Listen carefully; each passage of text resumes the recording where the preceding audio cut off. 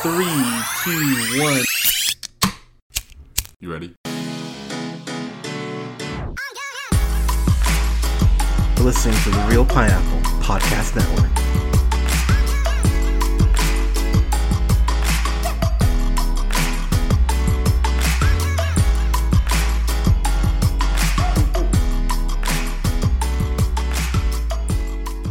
Mama, is Master gonna sell us tomorrow?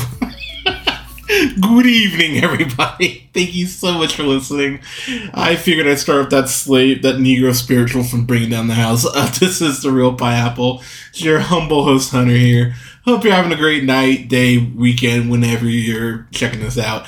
I'm going to get this over with quick. I've got a review for Emancipation, Will Smith's, quote, comeback, unquote, role. It is directed by the great Antoine Fuqua, who, of course, you know from directing one of the best films in the last 30 years from Training Day, was a producer on Southpaw, directed both Equalizer films, which, if you've listened to the podcast, you know I'm a huge fan of. Was also a producer on Bullet Train as well, and is an executive producer on Mayor of Kingstown, which is actually really good if you haven't watched that yet. So, alright, let's just jump in here. Alright, Will Smith is back in another film, which is, let's be clear, made to get Oscar buzz, made to get Oscar nominations. It won't, at least not in the big categories. And look, Will Smith, I talked about the slap. I'm more than even I wanted to. I just kind of want this shit to go away. But at the same time, this is something that he did, so we do need to talk about it. So I will simply say that there is a level of grossness to the fact that Will Smith plays King Richard, this, Richard Williams, this abusive, shitty black father. He's awarded for an Oscar, literally awarding bad behavior, considering he slapped Chris Rock and then got the Oscar. And so, he goes off into hiding, assuming Jada let him, and comes back and he's doing this. And what I'll say is, from a technical standpoint, this movie is very well done. Outside of that is where I have my biggest issues. So, gonna go through this real quick. So, January 1st, 1863, President Lincoln proclaimed enslaved people and rebel states to be free.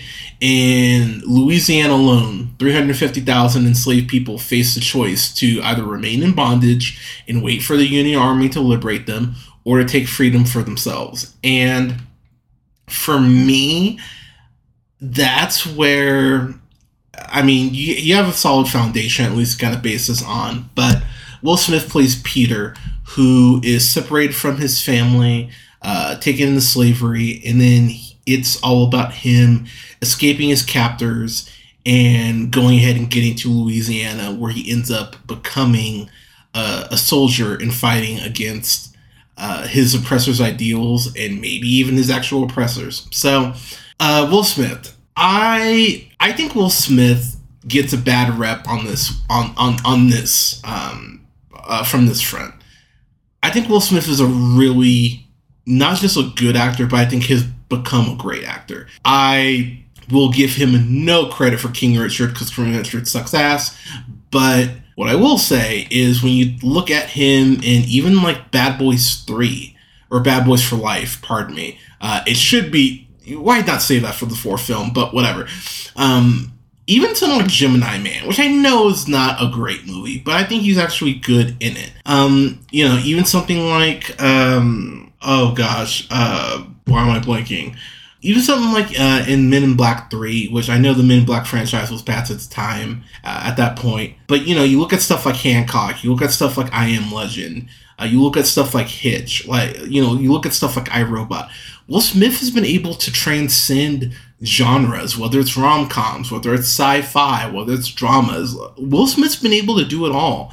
And I find that incredibly impressive. And I do think that because of, him going slap happy, we do need to keep in perspective that he is a great actor. Whether we like it or not, he is a great actor. Here, he's doing that concussion, tell the truth. He's doing that accent. And I just found it so jarring. It's really jarring because he's doing it throughout the whole film. Now, credit to him, he keeps up the accent for most of the film, but it's just one of those things I went, this is a bad choice. I don't like this. Please stop. Will, his big, I guess I'd say, antagonist would be Ben Foster's Jim Fassel. And you, of course, know Ben Foster from several things. Most likely the thing you know him from is going to be Hell or High Water or 310 to Yuma. He's excellent in both of those, by the way. But Ben Foster's been in the game for a while. He's great in Hustle as well, which I didn't review, but it's well worth your time, as well as Rock and Roll Hostels. Ben Foster's been in a lot of shit. And what I will say is that Ben Foster, if you need someone to play a piece of shit, you get Ben Foster, because he's really great at playing a piece of shit.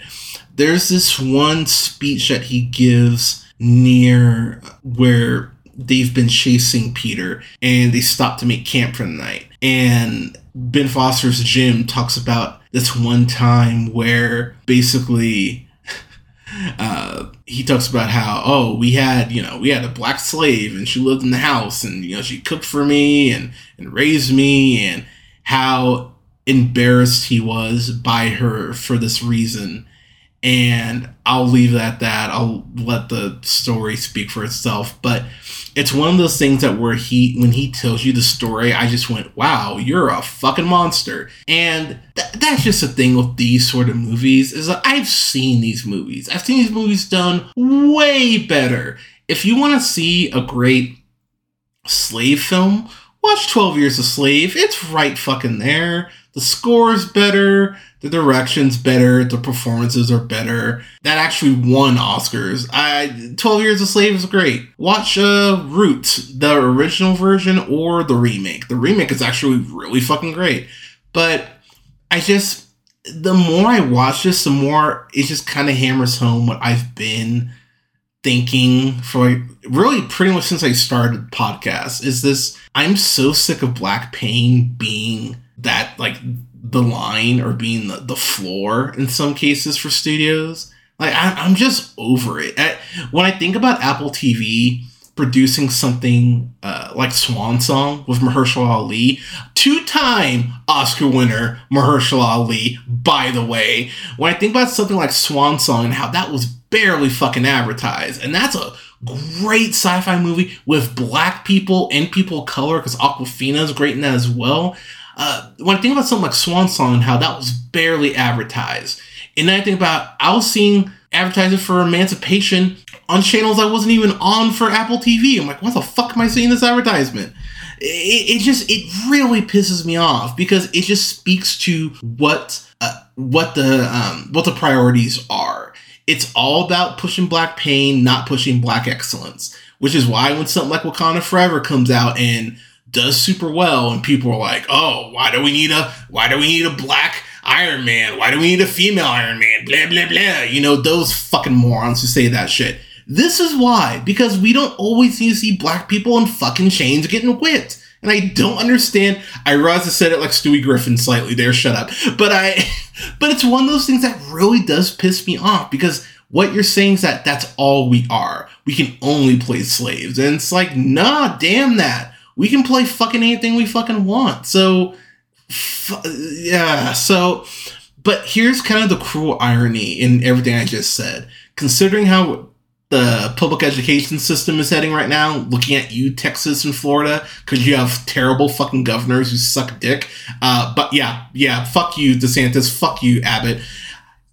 Movies like this might be the only way to actually remind people that slavery was a thing, which is what's so fucking sad about it. So movies like this might need to be a necessity moving forward, which, if that's the case, fine. But let me just say this. Not everything needs to be black people being slaves. We can get black people in, something like Nope. We should see more stuff like Nope. We should see more stuff like Wakanda Forever. We should see more stuff like Swan Song. Give me some black people in shit that is not just slave shit. I've talked about the film at multiple points on the podcast, the reviews on the channel if you're curious, but this movie 9 Days that Winston Duke stars in and with Zazie Beetz and Benedict Wong is fucking excellent. And that's a movie that went so under the radar. But watch shit like that. Don't just watch the slave shit.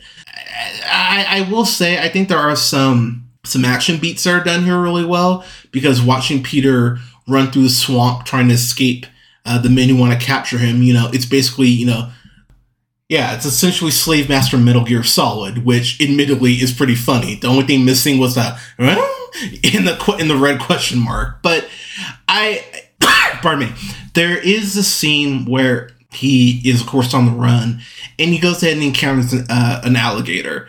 And I will say, you see that in the trailer, so it's not really a spoiler. But I thought that scene was actually thrilling, and that scene was actually very well done and very well filmed. And I've mentioned Antoine Fuqua before earlier in the review. The action stuff is really well handled. There is this giant ass battle near the end of the film that I went, wow, this is really well filmed. I can tell what's happening.